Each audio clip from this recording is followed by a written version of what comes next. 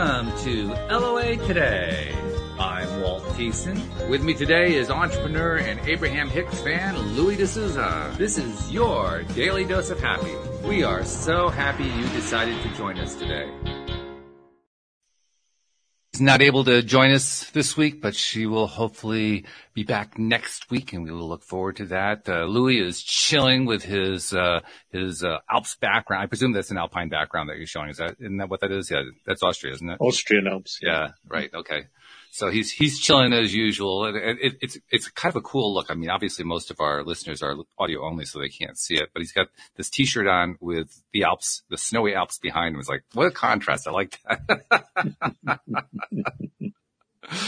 And we have a special guest joining us today. She actually lives in the same state that I do, although she's currently in Florida. So I think she's kind of a bit of a snowbird too. But she's a life coach. She's the CEO of Catalyst Life Coaching. And she's going to tell us a little bit about how she got going in that and, what are the main things that she likes to emphasize. But first of all, Julie, thank you for joining us. And how you doing in Boca Raton? Thank you for having me. I'm doing fantastic. It poured rain all day, but it looks like the sun's coming out now, so we're good. See, it poured rain up here too, so there's no difference. Live down there, no difference at all. Exactly. So give us a little idea about your background. Tell us how you end up being a life coach. Oh my gosh, I'd love to. So I have a great story, I think. When you get to this age, you usually have some interesting things to talk about. But I started my journey. I became a mom at 16. And so it kind of gave me this perspective of, all right, girlfriend, you got to go figure it out. Make sure you've got a great life for you and your daughter. And so I've always had this driven kind of quality about me. But I became a registered nurse when I was 19, and I've been a nurse for 28 years.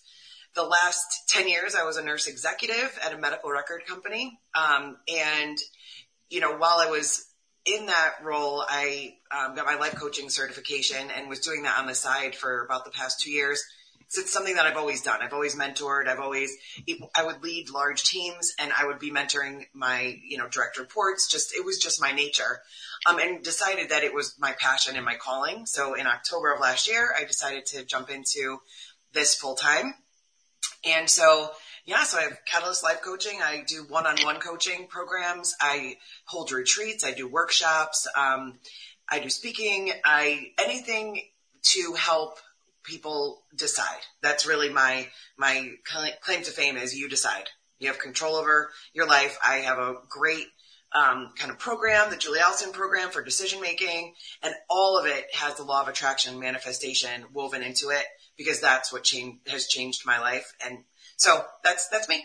Okay, so let's go there. Since you brought up LOA, how do you tie that in? Tell us, talk about that chunk of it, so to speak. Sure. So so this is the way I operationalize, and I know I sound like I'm making law of attraction very black and white, and it's not really. However, I see two swim lanes in my work, and they're parallel and they have to be going at the same time. So the decision-making process, if a client comes to me and they say, okay, I have this big decision to make, or I'm not sure what I'm supposed to do, or I don't know exactly what I want to do, but all within that are decisions that have to be made. So I bring them along this journey of really understanding who they are at that point in their life. So what are your core values right now? What's important to you? And what does that look like? What things could possibly be holding you back, limiting beliefs, stories that you're telling yourself that aren't really true? How do we get rid of some of those blocks? And then what is it exactly that you want to do in your life? So I call the first part reset. Second part is reimagine, which is, what do I really want? Like, dream big. What do I want next? Whether it's my job or my relationships or my finances or my health. And then the next piece is, and a lot of the law of attraction manifestation is built in there. And then the reemerge piece is, okay, so now what? Right? Because I think Jim Carrey said it, like, you can't manifest and go sit on the couch and have a sandwich, right? There has to be action. You have to change habits. You have to change behaviors. So those are my tactical things, but all along that journey, I'm talking with them about how the law of attraction and manifestation ties into those things, right? So if you have these limiting beliefs and you continue to think them, well, you're attracting those things to you. When you're talking about reimagining what you want, you need to be crystal clear on that. How does it feel? What does it look like? Who are you with? get as specific as you possibly can. I talk a lot about the power of imagination and how we don't play as adults like we did when we were children, and we're ripping ourselves off. And then again, the reemerge piece is just as it is. It's like putting it out there and believing that if you take these actions, then it's just putting you in a better position to manifest those things. So that's my program. Okay, very good. So kind of following along on the same theme, when you mentioned like the 3 to 4 main areas that kind of cover almost all people in terms of what they tend to want to be interested in or tend to be interested in when they're exploring a law of attraction. There's money, or, careers actually kind of is an adjunct to that, relationships, health. Most life coaches that I have encountered and talked with, and there have been quite a few of them, tend to find themselves tending to focus in one particular area just because that's where their clientele, for whatever reason, tends to come from. Do you find that same thing, or are you really covering all the areas? I have covered all the areas, but when I look at, and I guess like the evidence is the best place to look, most of my clients, a large percentage, it's career, it's, career and business. So a lot of my clients are either executives or professionals looking to make a change in their career, like, and that maybe shift completely or, go for the next level, what have you. Or they are entrepreneurs or business owners that are looking to pivot or augment. So that's where a lot of it comes in. And then of course, I believe as a nurse, and it doesn't necessarily have to be a nurse to believe this, but as a nurse, I'm very much about holistic approach. And I also believe that if you are doing all of this work in your career and in your business, but some other areas of your life are just really not going well, then that's also not okay. So that's why we look at the wheel of life. We look at, all the areas, all your core values. And if you're not aligned in your relationships, but you're manifesting in your career, there could be conflict there. And so it's like at least exploring it to see if there's work that we need to do there as well. And you mentioned Wheel of Life. I believe you have actually a program on your website with that name. But talk about what Wheel of Life, what that phrase means to you in the context of what you're doing. Sure. So as I was saying, one of the things I do with my clients it's the beginning of our work together, is to talk about their core values. So our core values definitely evolve, change based on where we are in our life experiences. So I encourage people to at least do a kind of recap once a year.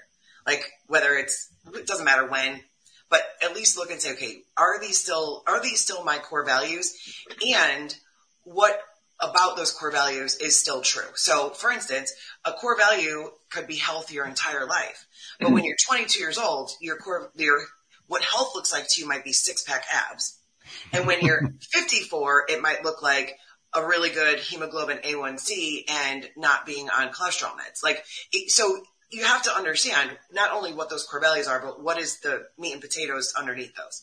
And so once you identify what those core values are, the Wheel of Life helps you to evaluate your satisfaction in those different areas. So career, love, health, spirituality, whatever is important to you. Go ahead. No, see, the reason for doing that is not to necessarily say, oh, look, my score is 2 in career. Well, then I better fix that. No, it's really a matter of, okay, look at the whole thing holistically. Take a step back and say, all right, well, my satisfaction in my career is a 2. However, my top core value is my family. And because of my career, even though I don't love what I'm doing right now, I'm making great money. I have amazing flexibility. And so those are the things that allow me to be very satisfied with my family. And that's what's most important. So for the next 2 years, I'm okay with those numbers, right? It can also have you say, okay, well, I am dissatisfied. Maybe I want to do something there. But again, it's just to make the picture more clear. Okay, so in the interest of clarity, I want to explore more specifically how you're using this concept of the Wheel of Life in your program. And I know you have this what do you call it, a discovery thing? I'm not sure what you call it. Mm-hmm. Yeah. Okay, on your website by the name of Wheel of Life. So the metaphor of Wheel of Life, how are you using it in that little exercise thing that's on the website? Let's use that as a starting point, and then we can tie it into what you're doing with your practice. Sure. So the Wheel of Life is actually, it's a worksheet, right? So that they print it out and there's directions and, things to consider and all that.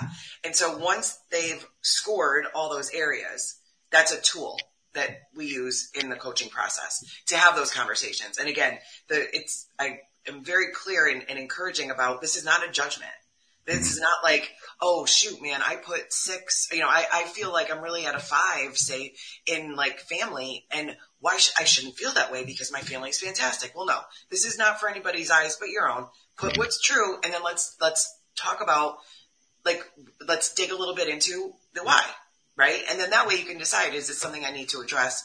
Is it not? But it helps you to make very emotionally intelligent decisions about where you're going to go next. So unlike, for instance, the Abraham Hicks process called the focus wheel, which is designed to help you focus in on a particular thing that you're trying to manifest, this is more of I guess you call it a diagnostic tool to kind of identify where the person is at that particular point so you can help them wherever they're going. It's more along that direction. Correct. Mm-hmm. Okay. That makes sense to me. Yeah. So, all right. Well, that gives us a little bit of the lay of the land. And Louis, you've been listening attentively. Is there anything jumping out at you that you want to address yet? Nothing overly much.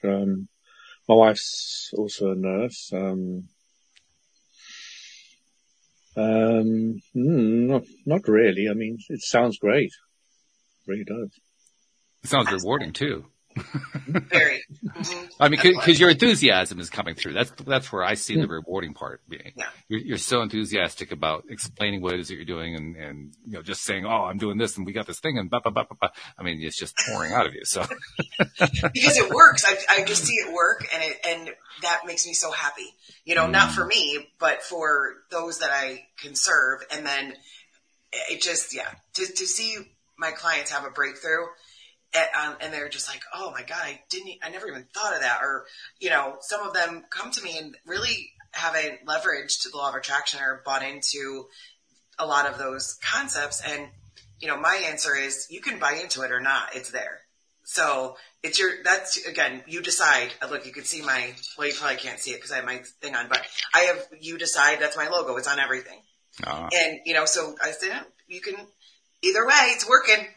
Mm-hmm. You can leverage it or not. So, but I'd love to see that like aha moment of, all right, I hear what you're saying and I see what's going on here. So one of the themes that often comes up here on the program when talking with people who are professional life coaches is the theme of the life coach themselves having been through some kind of a trauma or some sort of a difficult challenge or something like that happened in their life.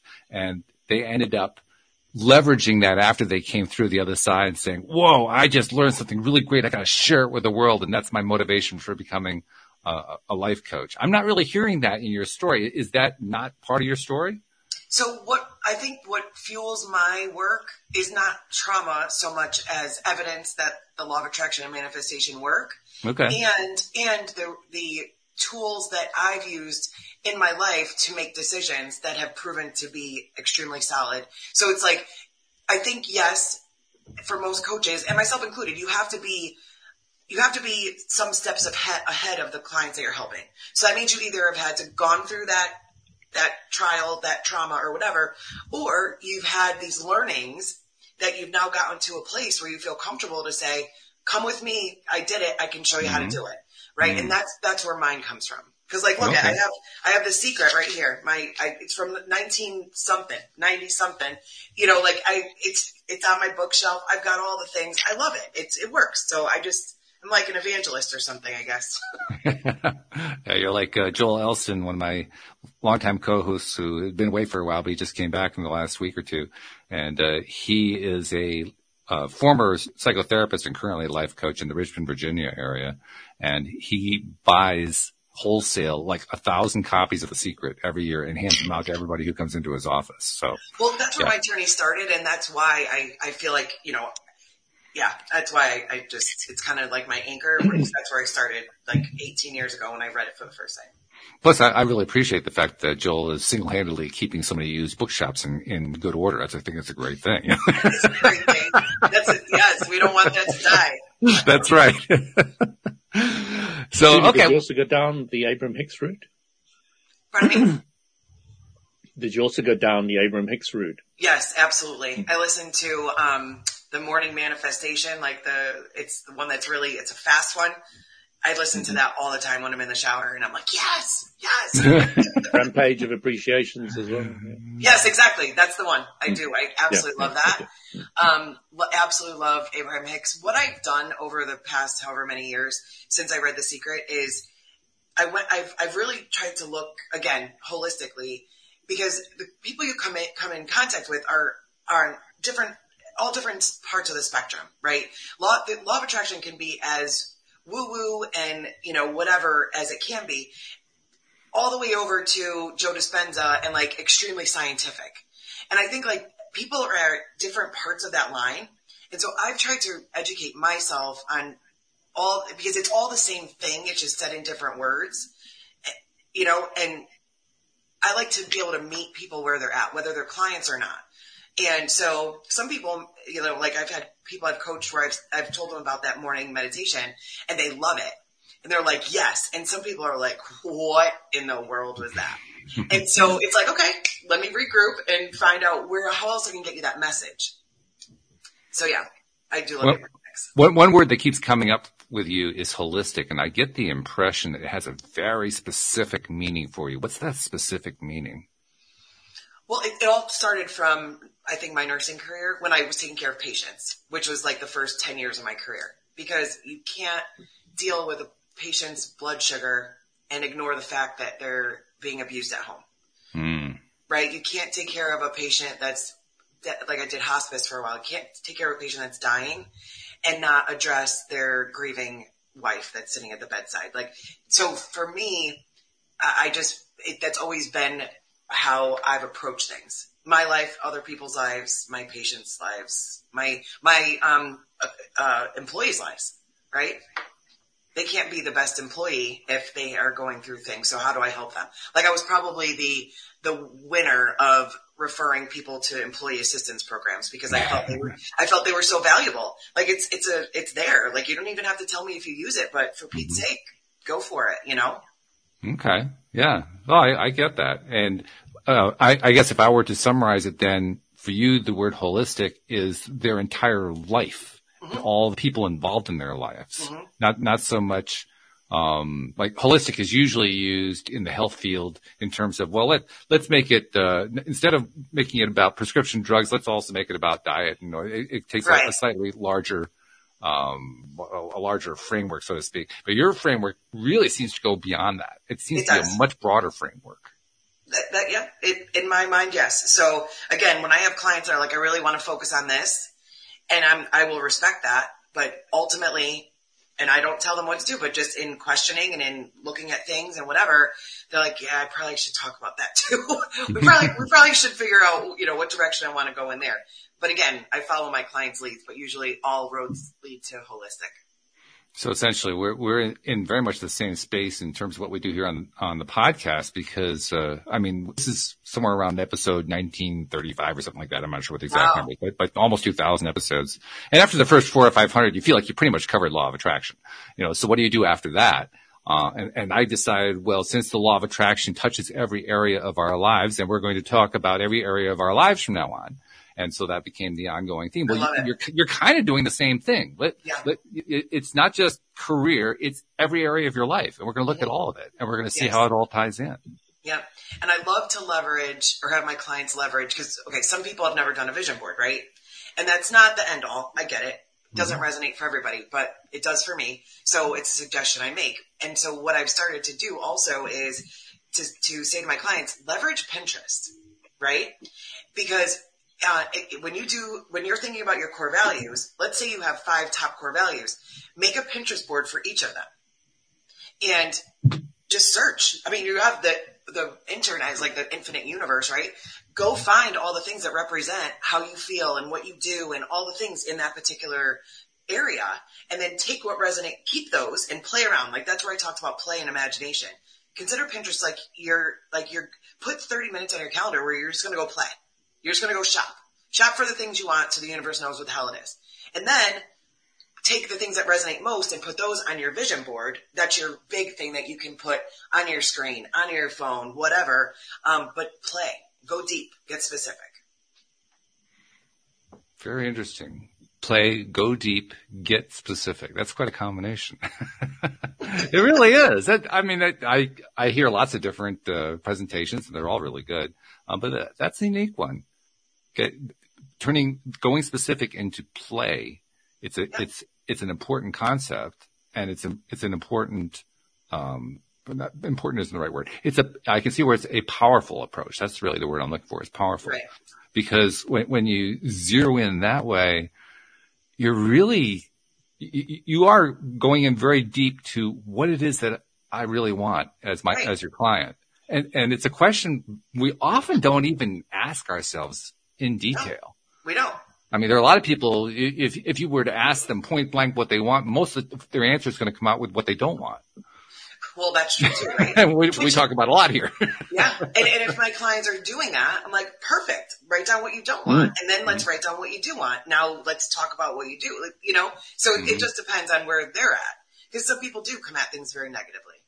Yeah. Yeah. And it's a little bit of a shock when they're faced with, okay, I'm going to tell you what I want. I just came out with what I don't want. And then somebody says, well, yeah, okay, that's what you don't want. What do you want? Right. Because they aren't used to thinking that, when most of us are not trained to think that way. I know. That's why I'm helping to train people. Yeah, right. It's one of my favorite things to do here on the show. We get a conversation going. We go down some rabbit hole, which we do all the time. We love rabbit holes.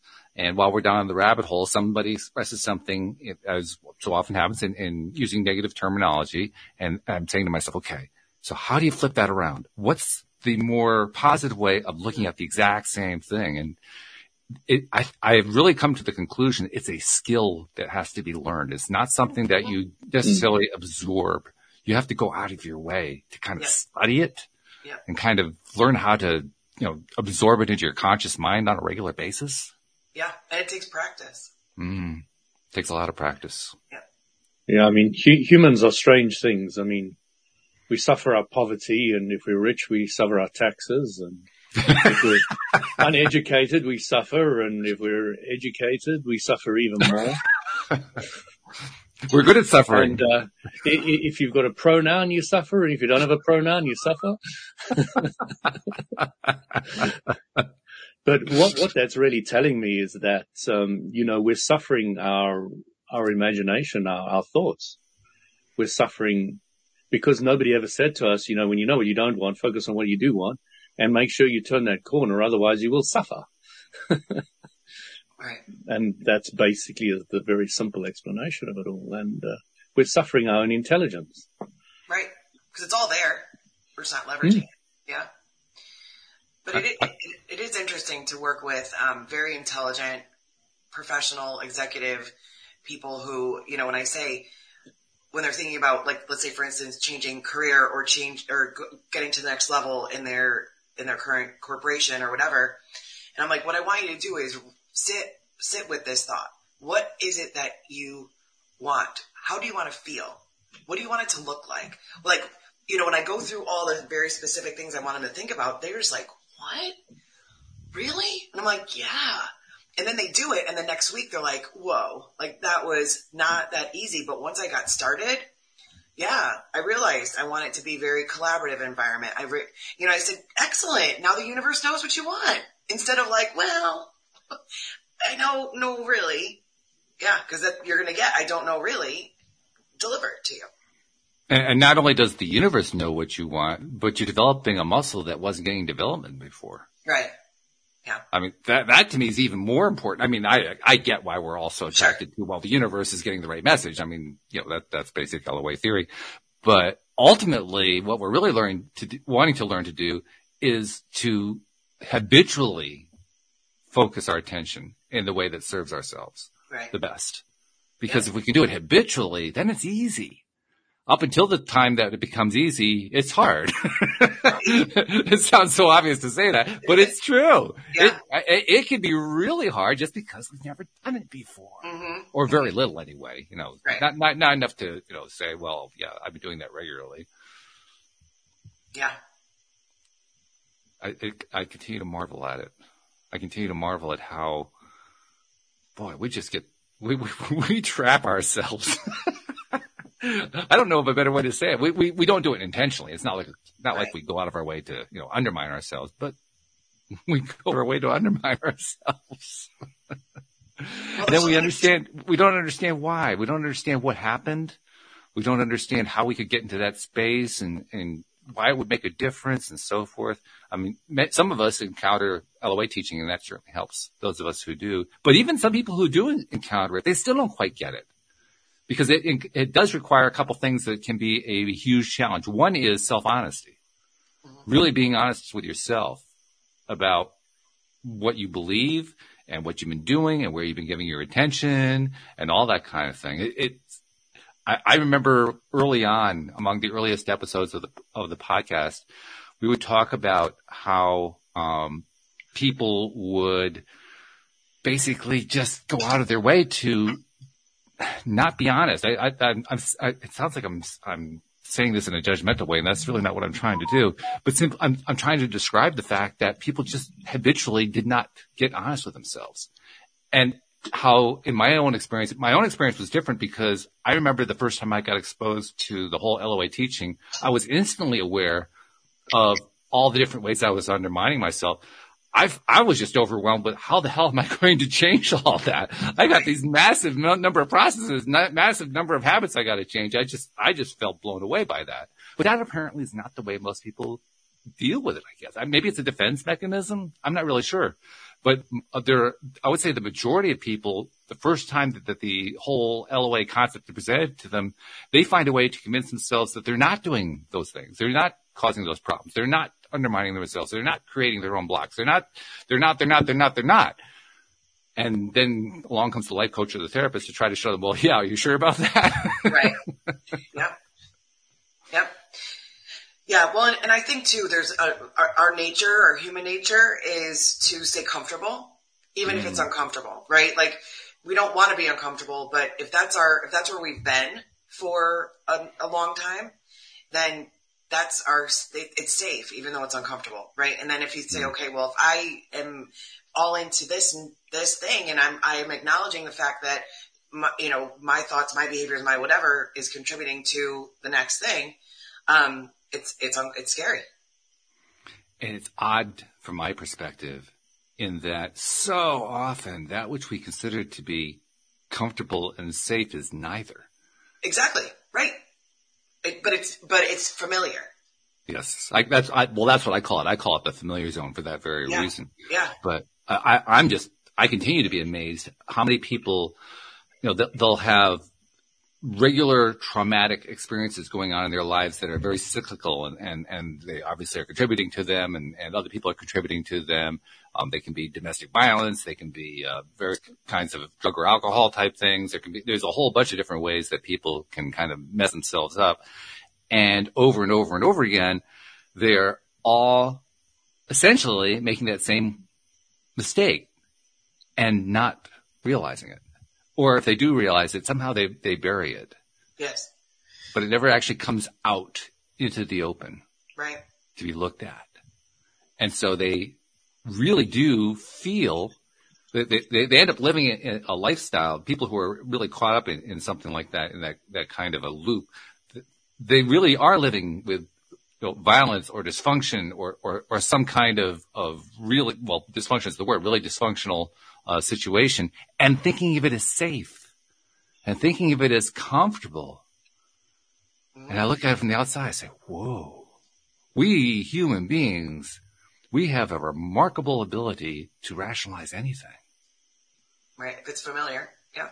If it's familiar enough, if it's kind of, if there's enough tape playing over and over again, boy, we can rationalize anything as being safe or comfortable. It's really, it's scary, remarkable at the same time. Yep, I agree. I mean, I get rather annoyed when somebody says, go safe, drive safe. I said, why don't you say drive excitedly? I mean, come on. Why do I want to be safe? It sounds so boring. I just shake my head. What can you say? One of the things we love about Louis is he has a remarkable perspective. Just remarkable. Use it or lose it. Oh, that's funny. It is funny. So, I know you can't get into specifics about clients you work with and so forth because that would violate confidentiality. But give us an idea of just some of the themes that tend to come up a lot. Talk about some of those a little bit. Well, one of the themes for sure is I think that this goes back to what you and I were talking about a little bit before we went on live here, is the way that we've been raised, right? And this is not faulting parents. That's not where I'm going. But most of my clients are, like I said, executive professional business owners. Most of them are women. Mm-hmm. And the way that, you're raised is, okay, so you're going to, in that generation, like, oh my gosh, you're going to go to college because, that's what, oh my God, women can go to college and they're going to do all the things. So, oh my God, go to college, get your degree. Oh, wait, get a master's degree. Okay, do that. And then get a great job and get a super job. And, oh, by the way, marry the man. And then also have the children. And then, when we get older, you're going to take care of us, the parents, right? So that's kind of been the thing, like work hard, get your 401k, make sure you have vacation time. PTO is important, blah, blah, blah, blah. And then most of my clients get to this age where they're like, hold on a second. Wait one moment. I don't know that this has to be the way it is. And it's not that the way it is bad. It's just, that's the way it's always been. So nobody questioned it. But now it's like, all right, I'm at this point in my life where there might be a little less left than there was that I had. And so do I really want to be doing all of this going forward? And that's where many of my clients are. It's like, I want to either ramp it up. I want to do something completely different. I want to, completely pivot. I want to buy the vacation house. I want, so there's a lot of that realization of, I want to make sure that this next chapter is everything it could possibly be without the tenets of what we thought it had to be. That's where a lot of my clients are coming from. So they're basically challenging the childhood narrative. Oh, yes, absolutely. Mm-hmm. Mm-hmm. Yes. Which is a healthy thing. I love that. Yeah. Mm. And it makes me very happy because it's like, make sure that, and I'm big on, like I said, my mantra is you decide and you write your next chapter. Do not let it be written for you because there are many people with a pen at the ready that would love to write it for you. Oh, yeah. Right? So make sure that you are controlling that narrative. You're making those decisions. And it's a really, really empowering and liberating thing for my clients. When and the only person you've got to blame is yourself.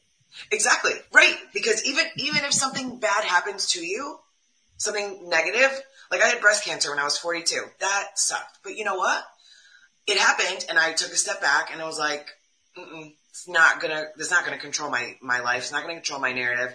And I did everything I needed to do to continue to work and do all the things. I had a choice.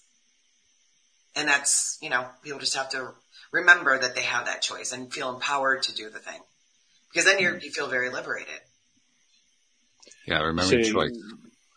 Yeah, when you get to that point, you start realizing that, because I've chosen everything, I control everything, therefore, I have more control in my life, therefore I feel better and I feel more able to achieve my goals and all the rest of it. So, yeah.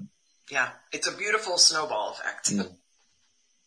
There's a great power in choice as well that I think you can easily forget about if you don't give it attention. And so in that sense, when you kind of rediscover it, whoa, oh my goodness, I had no idea. And you start to appreciate choice more. Of course, once you're appreciating, you're in a high vibe state.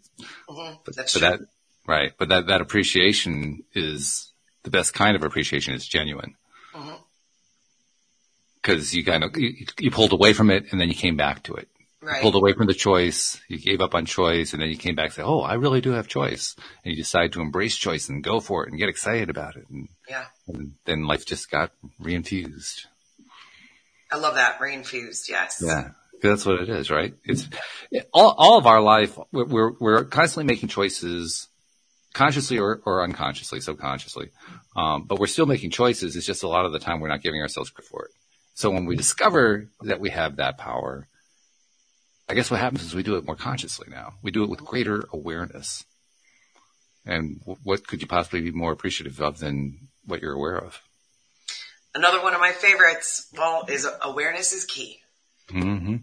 In anything, right? Like just awareness of your reaction to things, awareness of the fact that you do have the ability to decide, awareness of when you are falling into some of those limiting beliefs. Like you can have a negative narrative in your mind. You can have limiting beliefs. Okay. And the key is that you're aware that, okay, that's coming up for me right now. I'm aware of it. So now I can take a step back and I can make a choice to say, am I going to believe that? How am I going to react to it? Is it just my this little kid popping up and going but that was my biggest fear. I got you. We're good. And moving on, right? But it's just awareness of it is it's so valuable. And in that awareness, we also are able to rediscover our ability to choose, because when you have that, when you're aware of what's going on, then you feel like you have choice. Mm-hmm. When you're not aware, you don't feel like you have choice. So, okay. So now we're reestablishing the realm of choice, so to speak. And then it becomes kind of it's like a self-fueling engine at that point. Mm-hmm. Because you start to gain momentum. It starts to build up energy. It starts to build up the momentum and get larger and larger and larger, assuming that you stick with a continuous and consistent approach to how you're going to focus that awareness. Right. The challenge here, I think, is so often we get derailed. We get derailed in a wide variety of ways, but they all kind of add up to shifting that awareness. Okay, I was aware of X for a while, but I got distracted by Y, and so I've forgotten about X. So I'm just going to skip X, and then X goes away as something to be aware of. And so we end up as being humans who are basically being drawn to the next shiny thing rather than paying attention to what's really important to us. Yeah, I think what comes to mind for me with that is because, again, it is easy to kind of have that squirrel mentality where it's but that and then that. One of the grounding, and not grounding in a negative way, but grounding thing that I have leveraged that I teach my clients or encourage my clients is daily gratitude. Because if that's something if that gets derailed, then we have a different problem we need to talk about. It doesn't take any time. It takes positive energy to, whether it's think about, meditate on, or write down what you're grateful for when you wake up in the morning and when you go to bed at night, or maybe just once a day. I don't even care. I walk around all day thinking about what I'm grateful for. It's the way I am. But if you can commit to that at least 5 days a week, that when you're feeling grateful and you're feeling that gratitude, it kind of is I feel like it's the beginning of that habit stacking. Okay, oh yes, I'm grateful. Okay, yes, awareness. Oh yes, I do have choice. I feel like they're kind of strings attached to each other. And it's like that starting piece that is not as challenging as the other ones are, but it leads to it, if that makes any sense. Challenging. Say that last phrase again. Something because really remembering about being awareness is key. I can make my choices. I decide, because those things are a little bit more, oh boy, I have to decide. I know that I get to, but I have to. Wow. If that whole practice kind of starts with daily gratitude, I feel like it's easier to, first of all, start with gratitude every day, but also then it kind of bleeds into, oh yeah, and that awareness, and oh yeah, those choices, right? It's an easier place to start daily, I think. Okay. Yeah. I get the sense then, in part because of what you just said, but also in part because you mentioned a moment ago that you're doing gratitude all day long, that you're what Abraham Hicks calls a pre-paver, or a segment intender. You're going through your day and you're intending for this segment of the day for this is where you're going to focus, or that's what you're hoping the result is, or whatever, and you're just working throughout your day. Am I gauging that right? I definitely do that throughout the day. I time block, not for gratitude necessarily, but I time block for the things I'm doing for my business. Mm-hmm. And there's always an intention and always an outcome that I want to have and whatever. And I also am very much a big thinker, vision person, where some people are not comfortable with that. My vision board is very much some people might look at it and be like, yeah, okay. And I'm like, no, you watch. You just watch. So you aim for the moon, which is great. I do. Yeah. Yeah, that's what Abraham Hicks says is a big problem with people's visualization, is they only visualize something a little bit bigger, and that doesn't excite you. Right. Yes. That just doesn't excite you enough. So you really aim big. Aim big. Yes. So that the juices are flowing. Yeah. Absolutely. Right. Yeah. Oh, yeah. Julie, I have a question for you. Do you find that helping people understand their reason for being an important part in your training? Yes, because again, that goes back to that holistic piece, right? It's like if you don't really understand your purpose, and that's why the core values, because that is what comes out for people is what's most important, what's their purpose, what's their passion. And that's where we always start. And they sometimes have pretty interesting revelations even at that early on point. Is like, wow, that is what's most important to me. And so maybe really what I want to be doing is, I'm trying to think of an example. Well, I had one woman that she's like, you know what? I want to go take care of my parents. I don't know how much longer they're going to be alive. And so that means that I'm going to take 6 months off from my corporate job. I'm going to leave it knowing that I'll reevaluate in 6 months, because for me right now, that's what's most important. And I'm going to figure that out. And so again, that's not like a global life purpose, but that was her immediate life purpose, is like, I'm never going to get this time back with them, and they're not ill yet. So like, let me spend this time now. But I think it can get even bigger than that with some of the clients. I think if you're aligned to that and what you're doing, whether it's work, business, relationships, whatever, life's just better generally.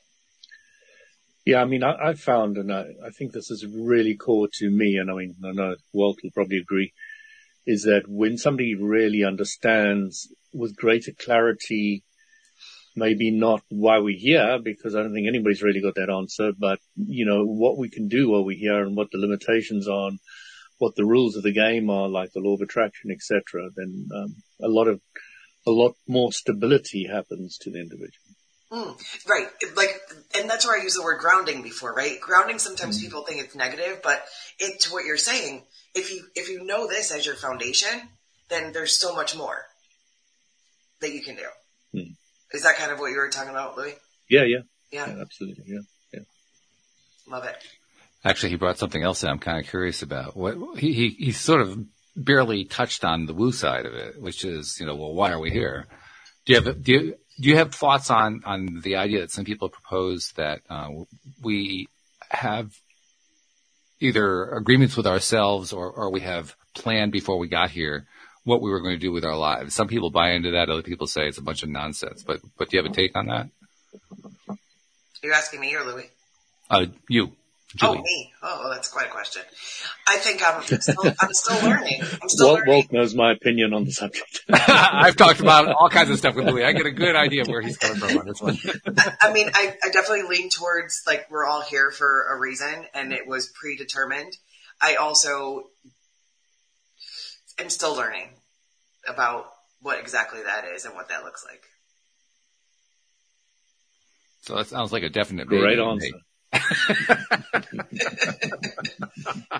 I just feel like it's just a matter of learning more. On my journey, just learning more. I think that it's obvious that that's the case.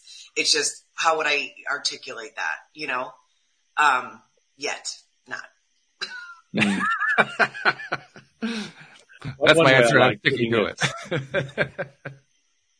One way I like putting it, Julie, is how much I know is this big, but how much I don't know is infinite. Absolutely. Oh, for sure. Yes. Yes. And I consider the universe an infinite warehouse. Like, and I one of my fun little social media posts I have is, the universe is an infinite Amazon warehouse. Put it in the damn cart. Yep. That's the way I look at it. I'm like, go ahead. Yeah, it's very, very appropriate these days. Right? I know. I'm like, the amount I use Amazon is ridiculous. I have to give Jeff Bezos credit. He named it properly. Amazon is exactly what it is. It's massive. Mm-hmm. It's just, it's huge, and it has completely taken over for now. Although I also have to give him credit for something else.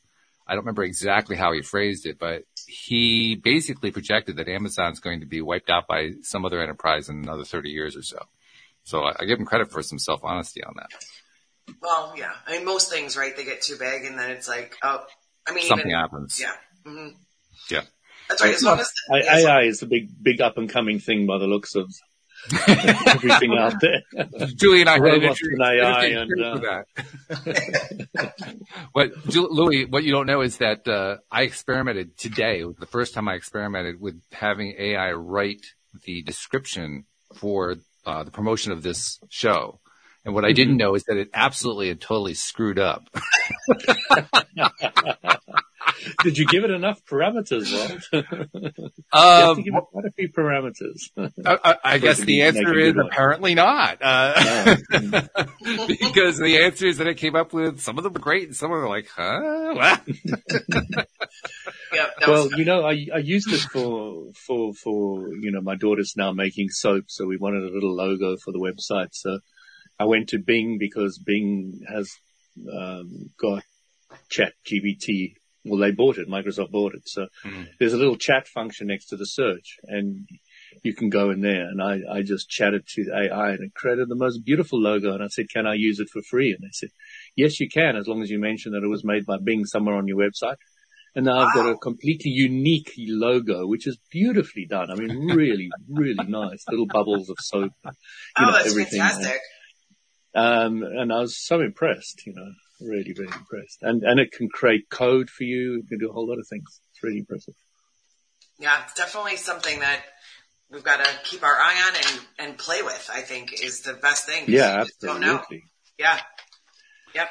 I'm a bit concerned about my children because they're learning rote things still. They've still got the old educational system where they have to learn things off by heart, where anything that, Google can answer is just really a waste of time to learn it, You must be able to use the information Google can throw at you. Right. And put it together and make something out of it all. But to know that information is really irrelevant these days. Right. Yeah, that's what Walt and I were talking about. Just before the show. That's exactly what we were talking about. I'm going to take that. Right.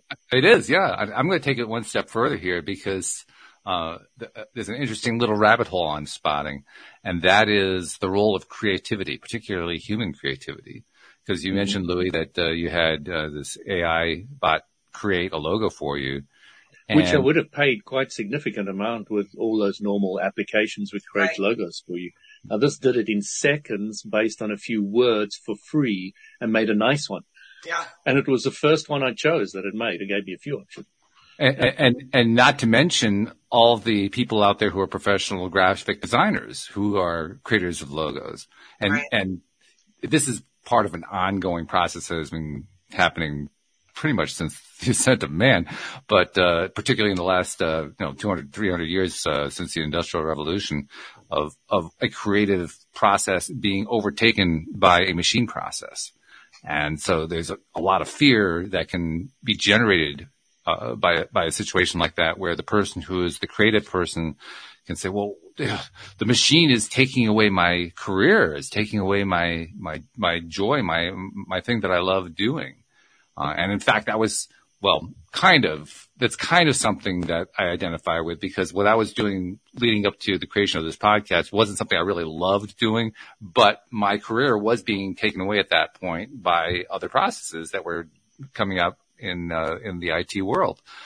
And it was disconcerting. I mean, I knew it was happening. I understood why it was happening. I wasn't against it happening, but I was finding myself feeling quite overwhelmed. Like, oh, well, you just wiped out my career. Now what do I do? Of course, that's what leads people like me directly into the hands of people like Julie. I was just going to say, too bad you didn't know me back then. All right. But it's true, though. I mean, that's how we end up in these little spaces that we were talking about before, where we're in that comfort zone, we're in that safety zone, and the comfort and safety zone is proving to be disastrous. And it's scary. And now we have to figure out what we're going to do with that. So, I mean, there are people right now who are, for instance, facing the annihilation of whatever it is they're pursuing as their love because of AI. So somebody like that. I mean, when it comes to technical drawing of buildings, and, you name it. I mean, there's so many jobs that's going to just in seconds and 1,000 times better. You know, taking in all the parameters that you wouldn't even have dreamt of, you know. Right. So if you're one of those millions of people who find that their careers are basically on the line because of what some machine is able to do, I mean, Julie, let's pretend they come to you, you know, they're a client. What do you tell them? I tell them that we're going to talk about their core values. And we're going to identify blocks, and we're going to understand what it is that they really want to do based on those things. Like it's a similar process regardless. Like, cause I can't tell them, oh no, it's not going away. Or that I'm sorry. They're going to be like, well, I'm not paying you to tell me your story. So I would help them go through that process. And there might be something that they never even knew they wanted to do because they never thought of it.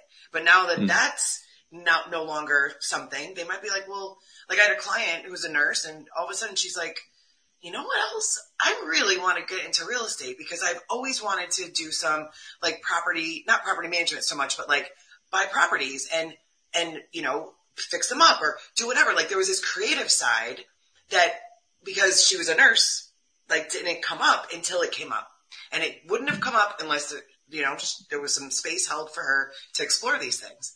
So that would be the same thing. Like, okay, yes, this thing that you thought was going to be the rest of your life might be going away. All right, so then let's talk about what's important to you. What do you love? What can you envision? Go to Pinterest, play. It's like, it's so, and I don't want to make it sound simple, but it's really the whole process is like kind of tried and true.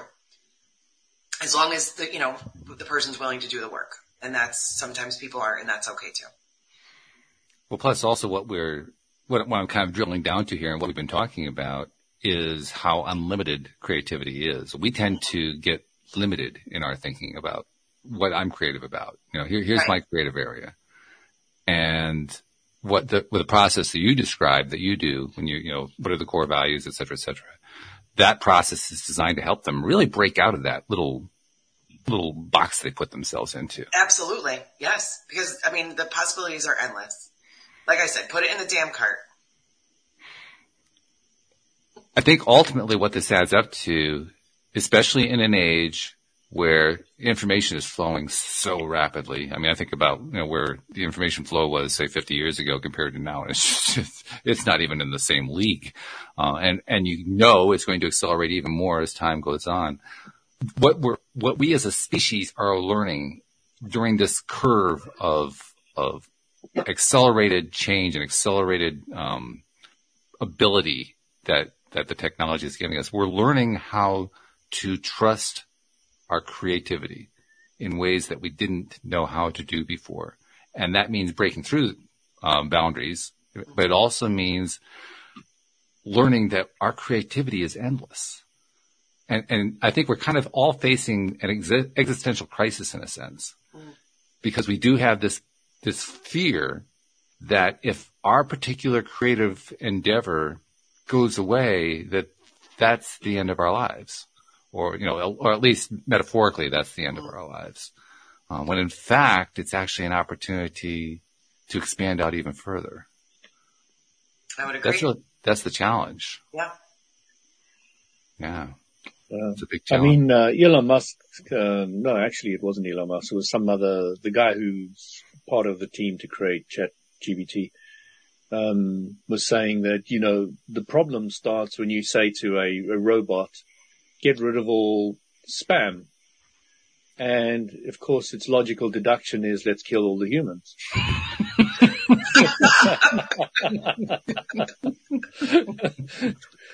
Problem sorted. You weren't kidding, Walt, when you said that Louis got an interesting person. Totally different. Yes. True. It's so true. Yeah, he keeps things lively around here. We're running a little bit short on time. I want to make sure we get a couple things in here. So first of all, Julie, if somebody wants to find the Wheel of Life discovery process that you have, I imagine they do this through the website. Yes. Also talk about how people find you and tell us a little bit about the sorting process in terms of whether or not somebody ends up working with you and whether or not you take them on as a client. Sure. So my website is julieallyson.com. It's Julie, Allyson. Not everybody spells it that way, but julieallyson.com. And you have the opportunity, as you said, Walt, to set up a free discovery call with me. And that can be whether, you are like, I think I might want to do some coaching with you, or if you just have some decisions you need to make, or you're interested in the work I do, that 30 minutes is whatever people want really to understand. Because some people have never engaged in coaching before. So if it's just, I'm not sure, but I want to know, totally. Also, my website, there's a link to get the Wheel of Life PDF for free, so you can grab that. And if you want, you can grab the PDF and then schedule the discovery call, and we can talk about what you've put together on your Wheel of Life, which is also a great option. And then I'm on my Instagram, Facebook, and LinkedIn are all on my website, so you can just connect to those right away. And I would love to hear from any of your guests or your listeners. I just love people, and I love all things, getting people to the next level and happy and satisfied. So, some life coaches will sort, they're only looking for certain kinds of clients who are motivated in a certain way or something like that. Do you have any kind of a sorting mechanism like that? A lot of it comes out in the discovery call, because I'm very, you could probably tell I'm very honest and straightforward. And, I have a high accountability program because I don't want you to waste your money and time and not have results. So it's high accountability, and I'm clear with that on the discovery call. So some people are like, I don't know that I'm ready for you. I'm like, that is absolutely fine, because I'm a lot sometimes, and that's okay. If I'm your person, Yeah, that's the common theme. The really good life coaches, they don't worry about that. They know that they're going to get the right ones because that's absolutely the way it works. Yeah. Some people are like, I don't think so. And Some the law of people are attraction, it can't be otherwise. That's sorry, right. What was that, Louis? If you understand the law of attraction, it can't be otherwise. 100%. Yes. Very, very true. Something else I want to mention to you, Julie, because first of all, this is a practice that I've been adopting now for the last year or so, and I really like it, and it definitely applies to you. As we go through life, there are many people who've come onto the show particularly who are givers, and you're one of them. You're constantly trying to find new ways to give to people. And so often because of the technology, because of the social media, the podcasts, all the different ways that we can reach out, we are reaching out to people who we never meet, we never see, and they're benefiting, and we're excited about that, but we never actually see it unless we happen to get an email from them or a phone call or something along that line. But there are all the others that we never hear about. And I think it's important to remember and recognize that. So on behalf of those people that you've never met and that you've never seen, who you've been helping all this time and who you're continuing to help, thank you for what you've been doing. That's fantastic. What we continue to do. I appreciate that. I really think it's important. That's why I make it a practice to do that. Yeah, that's beautiful. Yeah. Thank you. And Louis, any last thoughts before we wind up today? No, nothing else. Thanks very much, Julie. It was wonderful talking with you both. It's been great having you. Thank you very much. Thank you to our podcast listeners everywhere. We'll see you all next time here on LOA Today. Goodbye, everybody. Thank you, everyone.